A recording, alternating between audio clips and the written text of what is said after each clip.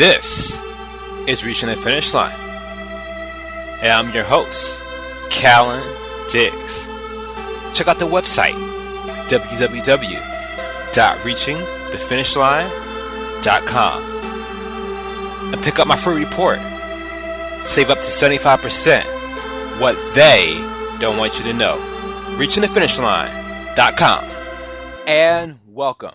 Today, I am delighted to have Robert Kiyosaki. Almost everyone knows who Robert is. If you don't know who Robert is, he is the author of Rich Dad, Poor Dad. It was the international runaway bestseller book that has held the top spot on the New York Times for over 6+ years. He's an investor, entrepreneur, educator whose perspectives on money and investing fly in the face of conventional wisdom. Rich Dad, Poor Dad ranks as the longest running bestseller on all of the 4 lists that report to Publishers Weekly, the New York Times, Business Week, Wall Street Journal, and USA Today. The USA Today even called it the #1 money book 2 years in a row.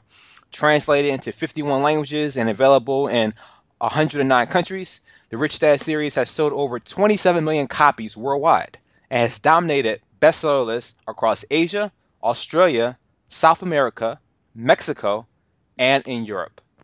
And he was also inducted in the Amazon Hall of Fame as one of the bookseller's top 25 authors.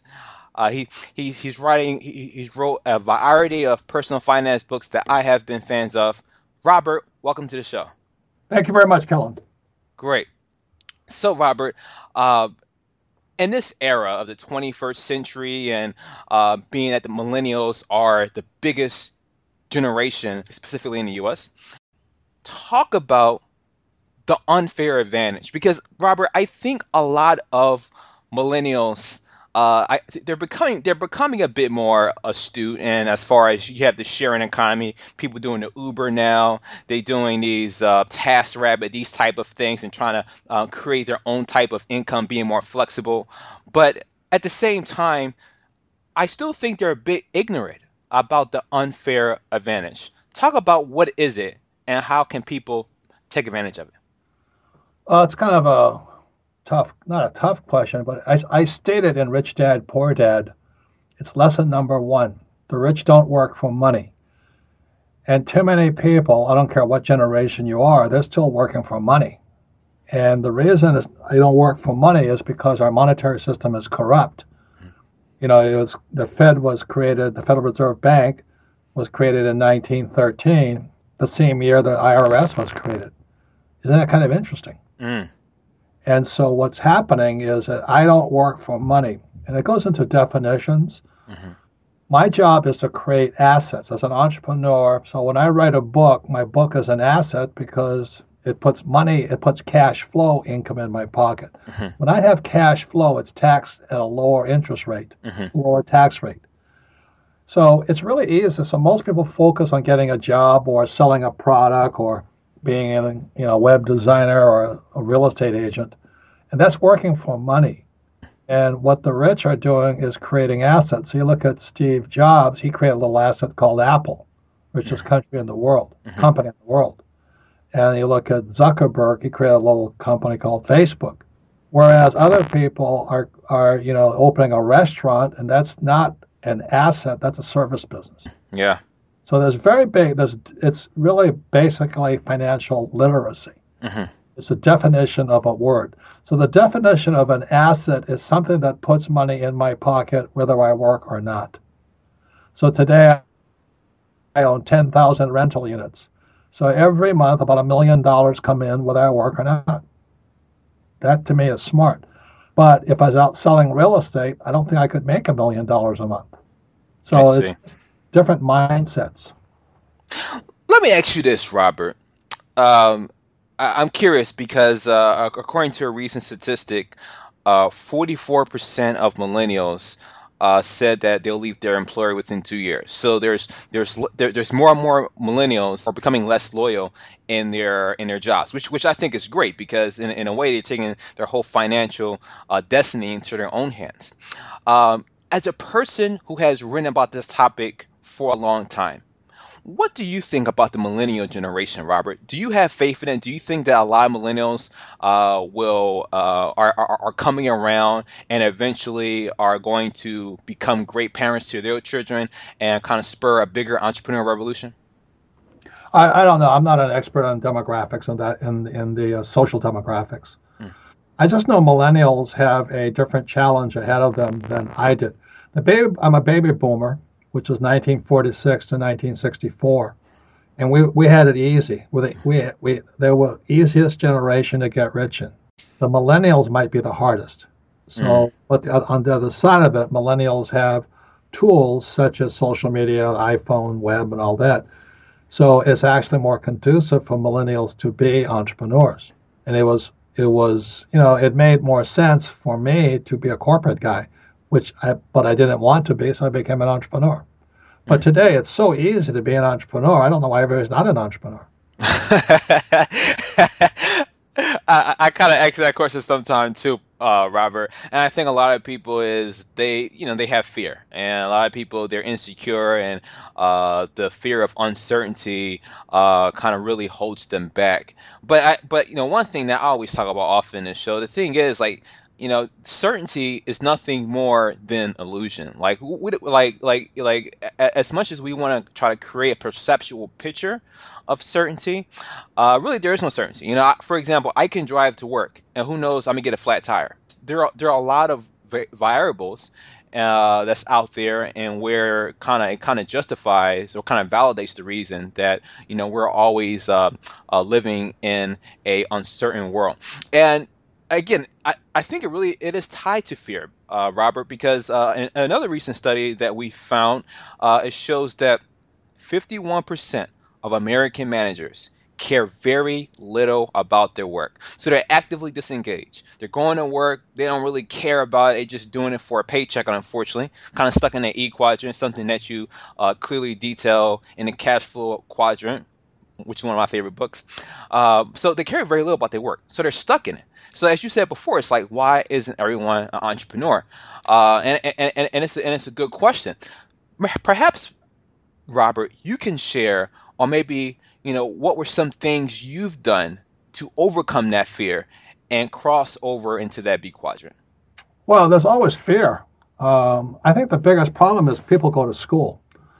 And as there's there's four basic intelligences required for a person to be an entrepreneur or a successful, shall we say. So one is IQ, which is mental intelligence. And most people who go to school are very good, high IQ. Mm, The biggest one is EQ, emotional intelligence. So that's how do you overcome fear, doubt? How do it's called delayed gratification. You don't eat your cookie today and you can eat it tomorrow. mm-hmm, The emotional intelligence, EQ, is 3 times stronger than IQ. mm-hmm, So the reason why many A students are not rich is because they may have high IQ but low EQ.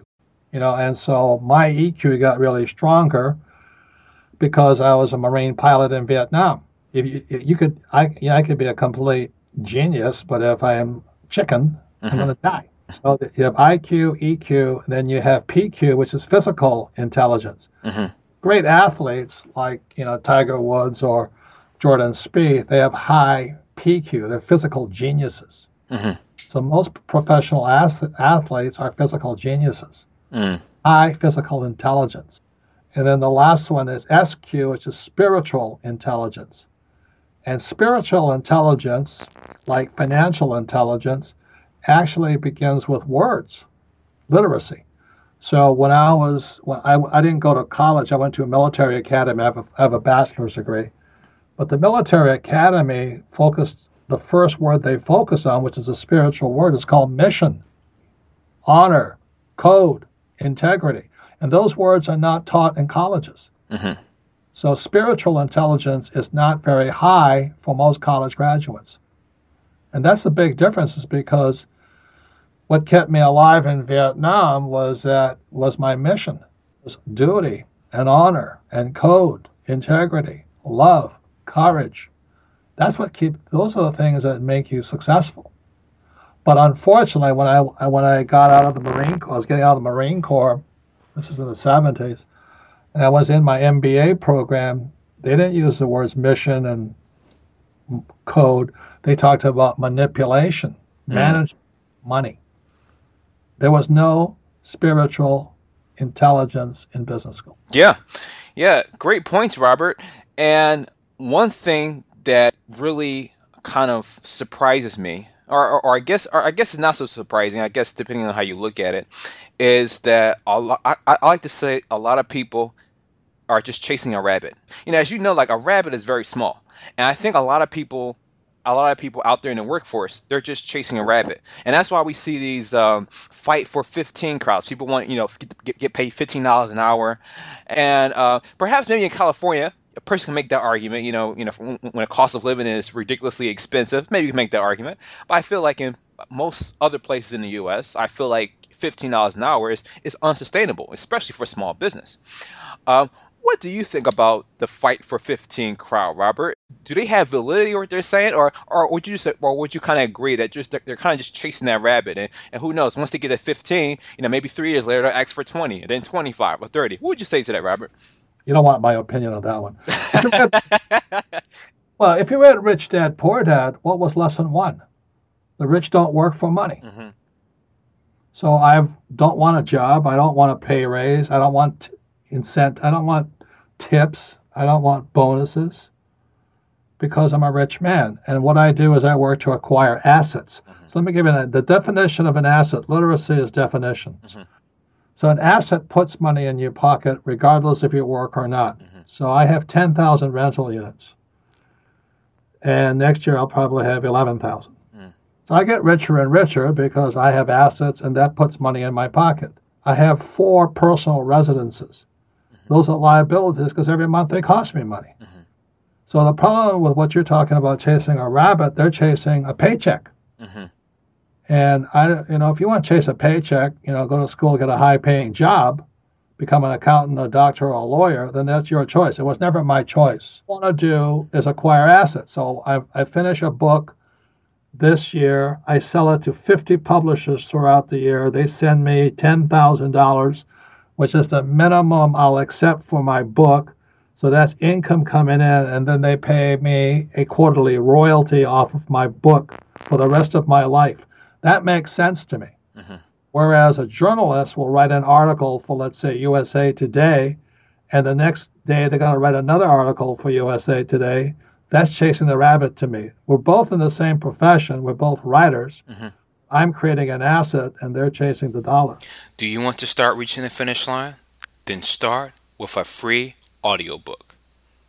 Go to reachingthefinishline.com and scroll to the bottom of the page to click on the Audible banner to get your free audiobook.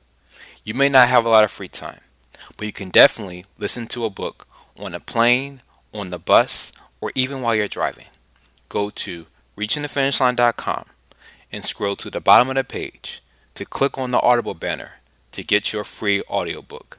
Start reaching the finish line with your free audiobook. Absolutely, Robert. Very well said.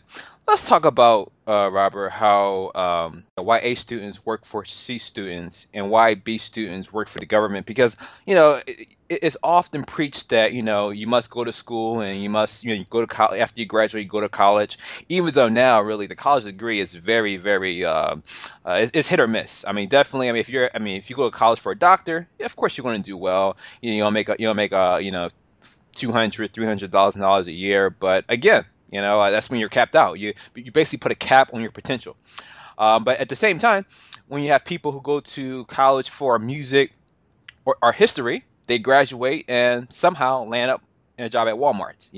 They spend about $60,000 in college, and they work at Walmart, and they're in student loan debt, and that's been one of the problems that we've been facing in this country.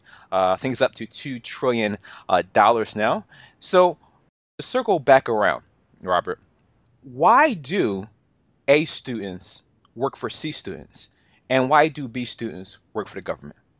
Well, my definition, when I wrote that book, was that A stands for academic, B stands for bureaucrat, and C stands for capitalist. I'm a capitalist. Employees work for me. That's why. So I hire A students. I have to have a different skill set than academics. Hmm. And I have to have the skill sets not taught in school. Skill set number one for a capitalist: can you sell? Hmm. And that's why you read Rich Dad Poor Dad. I said I'm a best-selling author. I'm not a best-writing author. Years and years ago, when Rich Dad Poor Dad came out, the journalist, a writer, kept saying, "But you're a salesman." I said, "Yeah, I'm a best-selling author, but you're a salesman." Hmm. "Yeah, I'm a best-selling author." "You're a salesman." So I'm a best-selling author. Then I realized she was like my poor dad, because my poor dad, being an A student and an academic, in his world, salesman was the same as pedophile. They don't like people who can sell. But if you can't sell, you can't make money. So it's a catch-22 for academics who think that selling is criminal occupation. And most school teachers cannot sell. That's why they're school teachers. Hmm. Not bad. I'm not saying they're bad people. They just don't have the skill sets like my poor dad to be entrepreneurs. Yeah, yeah. I had on Tom Wheelwright, one of your advisors. He talked last week about the importance of sales, and really that's, if you want to be an entrepreneur, that's the number one skill you need to get ahead. If you suck at selling, it's going to definitely have a trickle down effect on the rest of your business. How did you get started in becoming a great salesman, Robert? Because a lot of entrepreneurs, they wonder, say, hey, well, what is it? Cold calling? Is it direct mail? How did you get started in selling? Perhaps giving some insights of maybe how people can get started themselves. It's like everything I recommend. You got to get educated. Hmm. I worked for Xerox when I came out of the Marine Corps. I was a pilot. I come out of Xerox and I went to work for Xerox because they had sales training. Mm. So I went into sales training, and then I spent 4 years practicing, and then I became number one in sales. And then from there, from sales, you go to marketing. From marketing, you go to PR. That's what entrepreneurs do. Most guys at Xerox never got out of being a salesman because they never went on to learn marketing or public relations. My most favorite books out of your whole series is Cash Flow Quadrant and Retire Young, Retire Rich. I mean, I love all your books, but those books really, I guess, they really kind of reached out to me, and I've read those. I read both books multiple times. A lot of people, they go to college, Robert. They pay 60, 80, $100,000 depending on what college they go to, and they study things like business administration. They study things like entrepreneurship, which, to be frankly honest, there are a few colleges that have good entrepreneurship programs. However, in my 6+ years working in the education career industry, I have found that most entrepreneurship programs, international business programs, either their information is insufficient, or sadly they're taught by professors who've even never had a business. So I mean, that's greatly doing a disservice to students, because obviously if you want to be successful, you want to learn from someone who's actually done it, who's actually made the mistakes, who've actually had great successes, a person like yourself, instead of learning from a guy who gets paid probably 60, $70,000 a year just to teach you theory. And like I said, again, not knocking all universities, there are a few good entrepreneurship programs out there, but the overall majority of it, when it comes to entrepreneurship, when it comes to international business, unfortunately, is very dismal. But what you said, Robert, I think is more of a fast track. Really, the main key to entrepreneurship, as you stated, is sales.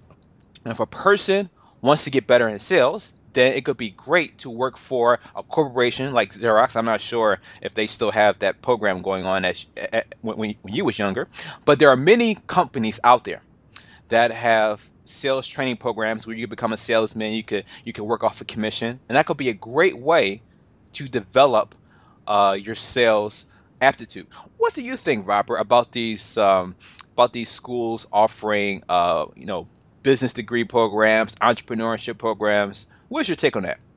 I don't really have much of an opinion on them. I think you said it earlier. Who's your teacher? And unfortunately, as you know, the so-called best teachers in colleges don't teach. Hmm.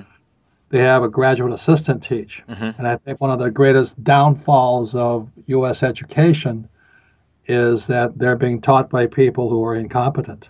And they could be a graduate assistant, straight A student, but they don't know what they're talking about. and then they become president of the United States. Think about it this way, okay? Because we're in the middle of this election right now, Uh-huh.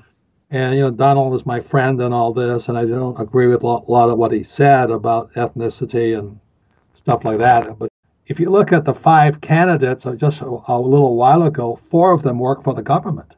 Bernie Sanders worked for the government, Hillary works for the government, Cruz worked for the government, and Kasich worked for the government. And I think that's the problem. Mm-hmm. We should have nobody in politics who works for the government. They, like Singapore, the reason it's a rich country is they hire industry people. They don't hire politicians. Mm-hmm. So it's our academic system that is grossly corrupt and obsolete. Mm. Good point, Robert. And as you're talking about Donald Trump, a person that you co-authored a book with called The Midas Touch, there was actually it was actually an article that came out in Fortune magazine, which talked about Donald Trump perspective, which actually I agree with, how the unofficial unemployment is extremely misleading, and it is not the 5%, 6% that the White House is saying. It's actually much higher. A lot of people don't even realize that I talked about in an article shortly that I read that it is riskier to have a job than it is to drive a car. When you look at the numbers, the unemployment population is significantly higher than last year's number of car accident victims. So it's just kind of a testament that shows that having a job is really, really risky. And same thing. The unemployment population is significantly higher than cancer patients. I mean, cancer victims, suicide victims, and the list can go on. And again, people make that choice obviously maybe because of fear, but it's probably not in their best interest because that is actually the riskiest choice. It's just they see it from it's nothing more than an illusion of safety, illusion of security, when in reality it's not. What would you say about the unemployment rate, Robert? Like I said, I know you've co-written a book with Donald. Would you also agree and say that is very misleading? And then, what can people do to not be a victim of being unemployed or underemployed? Well, there's a guy who comes up, I believe it's Shadow Stats, and he says the true unemployment number is actually 25%. And the reason the U.S. government can get away with what they do is because, again, it's by definition. How do you define somebody who's unemployed? Mm-hmm. So if you work for one day, you're no longer unemployed. Mm-hmm. So if you go and help your mother move her furniture, you're no longer unemployed. But that's the government lies to us. So what can a person do? I said I would study other things. I mean, I really am concerned about, if you're not, I don't know what's going to happen to this country, whether Trump or whether Hillary wins. I can't help you. I'm not very political at all. I do watch it, and I do tune it from time to time. As my time permits me to. But really, it's really about. I mean, it's in the best interest of any country to have laws that favor business owners, because it's through businesses that what perpetuates, that what helps and grows our economy. So whoever gets in office, and of course they may have their own maybe agendas that may be sinister, or may do a disservice to the public. I try to focus on my path. I mean, there's always ways around anything. And like yourself, you create your business in a very strategic manner. Just despite who's the president. So it's taking that perspective that's going to help people to be able to reach the finish line. And CNN Money, just as a testament to what we're talking about, Robert, as we're talking about, try to, it's really to your disadvantage to want to be an employee. But in CNN Money, it showed that in the beginning of this year, that job cuts have soared by 200%. So more and more employers are just laying people off. For whatever reason. Some employers are moving their business overseas. Other employers are downsizing. For whatever reason, these job cuts are growing and continue to grow. In your recent book, Robert, Second Chance. Second chance for your money, your life, and our world. How do people get a second chance? I don't know. Just recommend people look at the fact that money isn't money anymore. Debt is money. Okay. And if you don't understand that, then I can't help you. Right. Because as I say, the rich don't work for money. I produce assets. I don't get out of debt. I don't save money. I use debt to get rich. Mm-hmm. And if you read my books, that's what I'm doing. Mm-hmm. And so if you went to college, you got a job, you can be a doctor or a lawyer, I really can't help you. If you're saving money, you're an idiot. Europe right now is in NIRP, negative interest rate program. Japan's in negative interest rates program, but people are still saving money. If you read my books, it said the rich don't work for money. They don't save money. Your house is not an asset. Mm-hmm. So the reason I write all this stuff is that because I'm to get people to realize the U.S. dollar is corrupt. And people go to school to work for money, save money, invest for the long term in the stock market. The question is, what happens if the whole world monetary system collapses? Then what do you do? And from that point of view, I know it sounds very pessimistic. From there, I get smarter. I start studying. I say, what will survive? What won't survive? And yeah, good point, Robert. And coming to a close, Robert, if people want to, get in contact with you or follow you, how would they do that? I would suggest they start by playing the cash flow game and actually start to learn something, difference between assets and liabilities. Most people go to school, they're looking for a high-paying job. That's why they're messed up. If you've played cash flow, the rich focus on the asset column, not the income column. I just provide the products. If you want to learn, you can learn. If you don't want to learn, you don't have to learn. Thank you, Kellen. Thank you for being our guest, Robert. Thank you for listening. Just another great episode by Callan Diggs, best-selling author and career strategist as seen in Fast Company and Inc. magazine. If you're not on an email list, you're missing out. Go to reachingthefinishline.com and subscribe to get all the exclusives.